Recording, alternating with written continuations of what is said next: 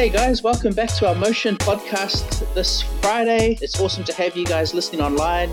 I know that there's been some of you that have been listening to our podcast consistently over the last few weeks, so welcome back.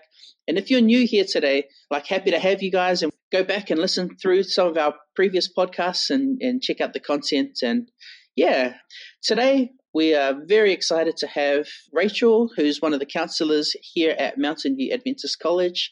And she's going to talk to us a little bit today about anxiety, how to work or deal with anxiety. And I'm Pastor Terence. Welcome to our Motion podcast today.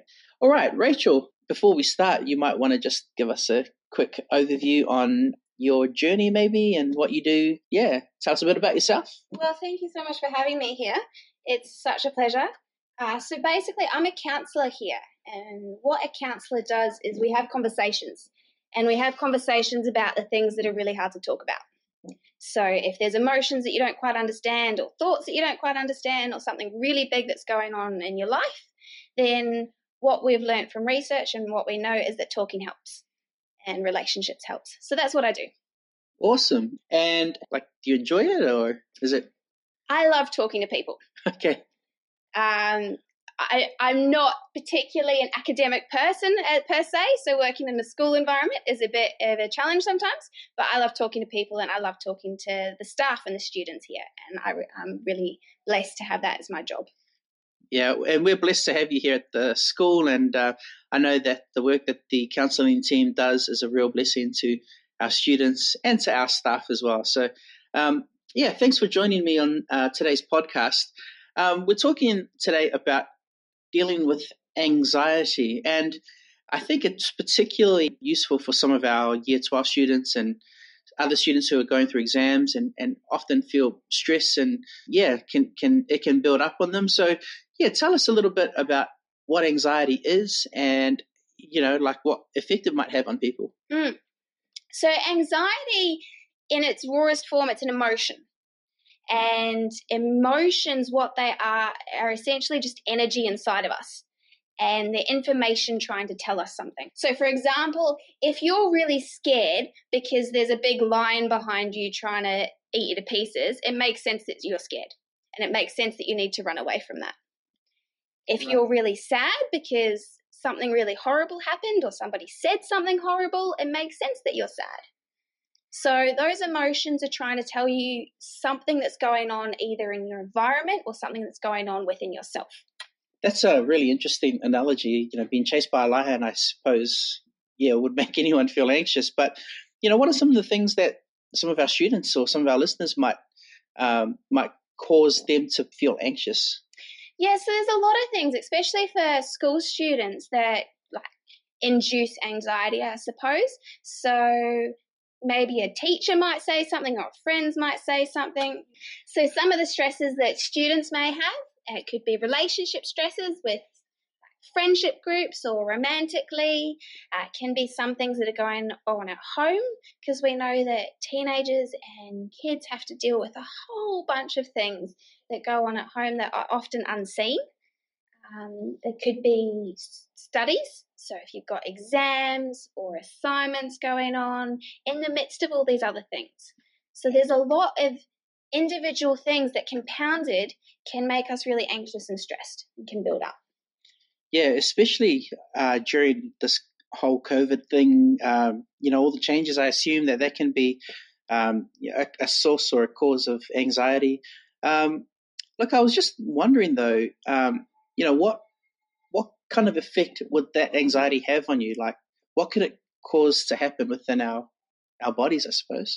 Yeah, so makes sense. Anxiety does one of two things. There's good anxiety and there's bad anxiety. So the good anxiety will motivate us to do something. So we call it kind of a fight or flight response. When inside our brain there's a little trigger called an amygdala. And our amygdala triggers a response that tells us to do something or to run away or to do nothing. And so one of the things that can happen is it can motivate us to do something. So, for example, you've got an assignment and there's a deadline and you're a bit anxious about that assignment and the deadline keeps getting closer and closer and closer and the anxiety keeps building until you actually do the assignment. Right.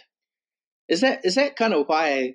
Like for me, I know that I used to always leave my assignments and stuff to the last minute. Is that why I tended to kind of do better with last minute stuff? Is that like what that is? So the anxiety built the motivation to actually complete the task. Okay, so anxiety can be positive. Tell me a little bit about what the negative anxiety is. So the negative anxiety, that can be really, really big, and it can inhibit us from actually doing anything. Right. So that would be the case of the assignments coming and the deadline's getting closer and closer and closer, but because the anxiety is so big, I just want to hide from the anxiety, so I'm just going to hide in my bed and not do anything. Yeah, I've also experienced that. For me, it's normally every Tuesday when I have to produce a chapel video. It can be overwhelming and the stress gets to me, and then you kind of get kind of paralyzed by it. Hey, yeah, okay. It can be a paralyzing fear.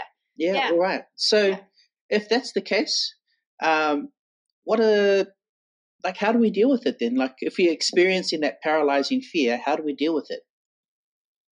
Yeah, so one of the main things that is helpful in dealing with any emotion, so whether it's anxiety or anger or sadness, is to just be inquisitive about the emotion and try and understand why it's there and what it's trying to tell us. So how do we do that? Okay, so a couple of things that you could do that is imagine that this anxiety, imagine that it's not you, it's a friend's anxiety. Right. And so imagine the kind of questions that you would ask a friend and approach it with a kind of kindness and caring that you would a close friend. So what you're suggesting is that you ask yourself questions about why you're feeling this way? Yeah, so if you were to ask a close friend and they were feeling really anxious, you would be like, hey, what's going on? What's made you so anxious? Why did these emotions come? Where did they come? Like, are you anxious about home? Are you anxious about an assignment? Yeah, I think because we kind of sometimes just lump it all together, stress, sadness, anxiety. But they're quite different, aren't they? Yeah, they are quite different. So emotions are energy inside of us. And one of the good questions that you can ask yourself is, where do I actually find this in my body? Is it like hot coals on my chest, like anger? Is it like a big weight? Or is it like a big cloud above me? Like, what does it actually feel like? Where do I find it in my body? And then once you've identified that, how does that help? Well, that helps by, I like using metaphors. So if we're going to use a metaphor of something that's big and it's big and it's scary because it's often unknown. Right. So something's big and it's scary because all you can see is its shadow, but you can't actually see the actual character or the actual emotion that you're trying to deal with and you're trying to work through. Right. And so once you try and understand it, then you can understand what it needs. Okay. And what to do with it. So I guess in some ways what you're saying is that by doing that, the problem can become smaller, or is that? The problem can become smaller simply by understanding what the problem is. Right. Because there can be this big feeling of huge, overwhelming anxiety, but we don't know where it comes from. We don't know why it's there. We don't know necessarily what to do with that. And so it just gets bigger and bigger and bigger. And right. So once we try to understand it, there becomes more clarity in what to do with it.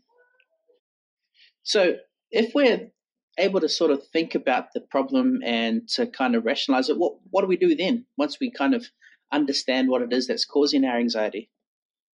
Well, if we were to give the anxiety like a character of its own and we were to have it sit in a chair and we could ask it questions. Right, okay. Just for, argument's sake, just for giggles, let's say that we could ask the anxiety, what brought you here? What are you trying to tell me? What do you need? Okay. I'm trying to put my head into this sort of from an outside perspective. Let's look at a specific scenario we can work through it. Just let's for example say that that I've just experienced some relationship difficulties. Mm-hmm. I'm heading into exams and I just don't want to sort of deal with anyone, and I've become quite moody and irritable. Mm-hmm. Maybe I've started to misbehave at school. how would we deal with this from like understanding what you're saying about dealing with anxiety? How would we approach this type of problem? In simple terms, with kindness. Okay. So what you're telling me is there's so much going on from so many different areas. So there's relationship difficulties, there's school difficulties and school stresses, and it's become a lot. And it's become hard to associate with each of those, interact with those different facets of your life. So in some senses, there might be like a little bit of grief, a little bit of sadness from the relationship breakdown, and there might also be anxiety from school and exams coming up. So in being inquisitive with the particular emotions, ask yourself, what is it that I need?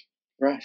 So with that one, I would often ask the particular individual, if they came to me with that issue, is what's something that you can do for you? Okay. What's something that you can do to take care of you? And that might be playing basketball and shooting hoops for half an hour and blowing off some of that energy. Right. It might be, I like to sit at home and eat a tub of ice cream with a chick flick. That's my go-to coping mechanism when life gets too hard. Between you and me, that's also one of my favorites to do as well. It's a good one. Like ice cream and fried food is my ultimate go-to. Right. Okay. So that's a really cool point that you brought up. So just sitting back and asking yourself, what can I do to help me feel better? Yeah. Overwhelming emotions are often just telling you that you need to take care of you. Right. And they're saying, hey, I'm important. Hey, this really happened and it was really big and it was really hard and you need to deal with that before you can actually move on healthily to the next stage of your life, because if you don't deal with it, it's going to stay there. Yeah. And I think that's so true, because we often try and just push through it, but just taking a step back and thinking about, how you're feeling and what you need to kind of get through it. Would you recommend talking to somebody else about that? Yeah, one of the best ways of healing is through relationships, because who we are and how we express ourselves, we do that through our relationships with other people. Right. One of the big things, though, in talking with other people is make sure that they're a safe person to talk to. So make sure that when you talk to someone, they're not going to go and tell your entire school, or they're not going to go and use it against you or say mean things about you afterwards. So just think in your head before you talk to someone, is this person a safe person to talk to? Yeah.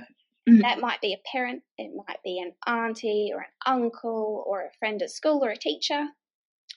Yeah, it's good that you say that, because sometimes the people that we think we can talk to aren't always going to be the right person to talk to 6 months down the line, or even a year later.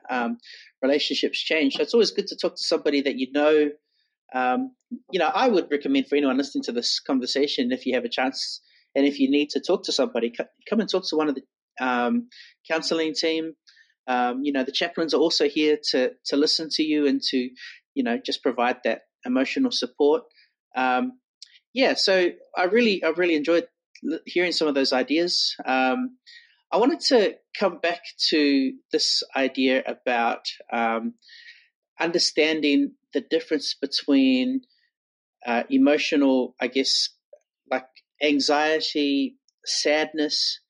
How would you tell the difference sometimes in terms of what's going through your body? Stress, are they different, and how would you kind of recognize that in your own? All of them in their rawest form, they're just energy inside of us. And so that's where it comes down to the being inquisitive about it. And a lot of emotions are mixed emotions, and that's okay. You can have more than one emotion at the same time, and they can both be big emotions. So often we have really sad feelings, but for some reason we don't want to feel those sad feelings, so we feel angry instead. Right. Wow. Okay. Yeah, because I remember reading somewhere, I think it was, might have been Darren Morton's book, and one of the things I noticed is that, like, some of the previous issues that we've faced will sometimes spring up in different situations, and it's not really related. So kind of talking through it and trying to understand what it is that you're really feeling can help you know whether or not you're just sort of it's just baggage from a previous part of your life. So, for example, if you come and you say, "Oh, I'm really angry," a good question to ask yourself: okay, if that anger, if it could borrow my voice box and it could speak, what would it say? I'm angry. Right. Okay. Well, but it could say, the anger could borrow your voice box and said, "This happened to me and it made me feel angry." And it's like, oh, okay, so are you angry or are you hurt? Right. And that hurt is presenting itself in anger. Right. So instead of just saying I'm angry and I want to lash out, it's actually saying, well, I'm actually sad, or I actually feel hurt, or they did this and I didn't like it. And so understanding that helps you to kind of move past it. And often it's, I feel hurt, I don't know how to express that, so I'm angry or I'm sad or I'm moody. And so it's kind of investigating your own emotions with kindness. Wow. And going, what are you telling me? Yeah. What do you need? Okay. And then that's when you can go and have the tub of ice cream and that's the tub of ice cream and chick flick. Yeah, excellent. Okay. Yeah. And that's also, as you said, it's talking to somebody. And most people in their lives will have 2 or 3 people that are either family members or friends that are really close and they've had them for a long time that they can talk about. And if not, you can talk to a counselor. But talking to someone, it's kind of like you're holding a really, really big box and it's really heavy and it's full of all of these emotions and it's really hard to hold.